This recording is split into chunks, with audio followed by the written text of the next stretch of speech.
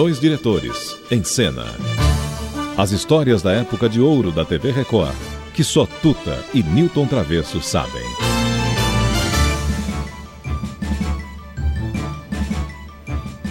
Atenção, atenção, ouvintes. Estamos anunciando Os Dois Diretores, o programa de maior audiência no rádio brasileiro. E Cuica na televisão. Vamos apresentar Consuelo Leandro, este monstro do humorismo, esta mulher que era do vaudeville, do teatro e revista. Começou na Rádio Nacional. Isso. Trabalhou no Carlos Machado e era uma grande... No Walter Pinto e grande atriz dramática, que ninguém soube reconhecer, e ela tinha uma tristeza em cima das pessoas que não levavam ela para teatro para fazer um papel de mais... que ela adorava, que era dramatizar uma cena e criar um personagem mais pesado. E ela acabou trilhando no humor. E foi casada com Agildo Ribeiro, lembra? Sim, pois não. Foi o marido dela. E não teve filhos, nada, mas foi casada com Agildo Ribeiro, que foi outro grande humorista. Também não era obrigada a ter filhos, né? Não. Talvez. Mas ela criou um personagem muito engraçado, lembra do marido Oscar? Meu marido Oscar. Lembra? Não lembro, não. Não lembra? Não, o que era mesmo? O marido Oscar era uma figura que ela criava, porque era uma personagem snob e falava muito do marido, mas nunca aparecia na história o marido. Mas quem era o marido Por que Oscar? estás a imitar português? Não sei. Pois. E por acaso a senhora quem é? Não. O que eu sou, não sou por acaso.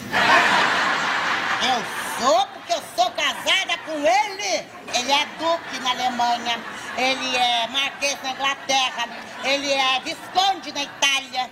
E aqui no Brasil, o que ele é? Flamengo e Corinthians, graças a Deus.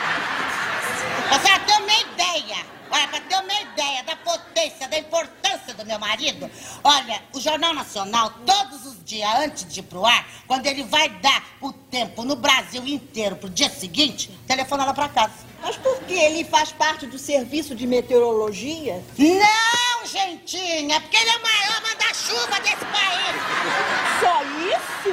Como só isso? Só isso. Sabe lá o que é ser por um acaso mulher do Oscar? Ser mulher do Oscar por um acaso é competir com o sol. Ser mulher do Oscar é ser a mulher maior do mundo, a mais feliz da onde? Do universo.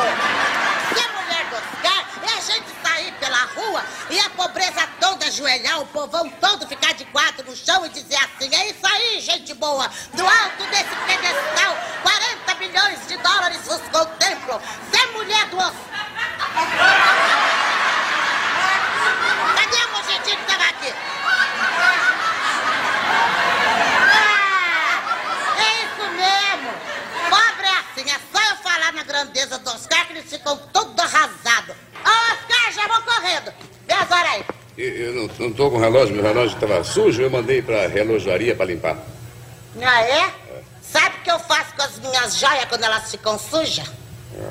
Certamente o seu marido Oscar manda buscar champanhe em Paris pra lavar. É pobre mesmo você, hein?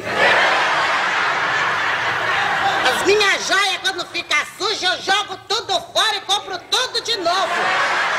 Ah, cansei de pobreza. Oscar, aguenta aí que eu já vou.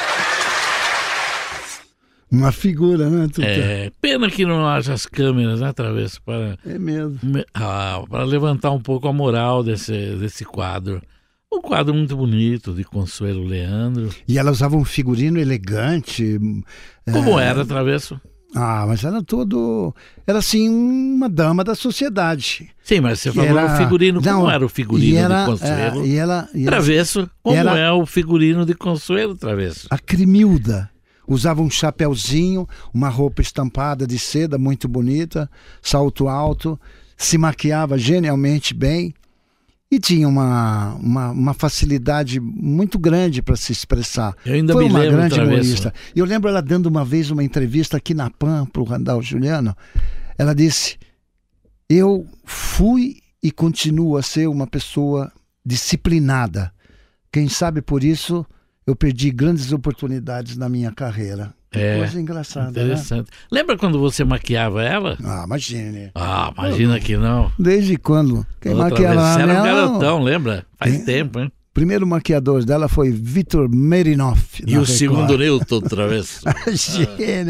Mas assim nós mostramos a Cremilda, rememoramos um pouquinho da nossa querida Conselho Leandro, que morreu muito jovem, com 67 anos, em 1999.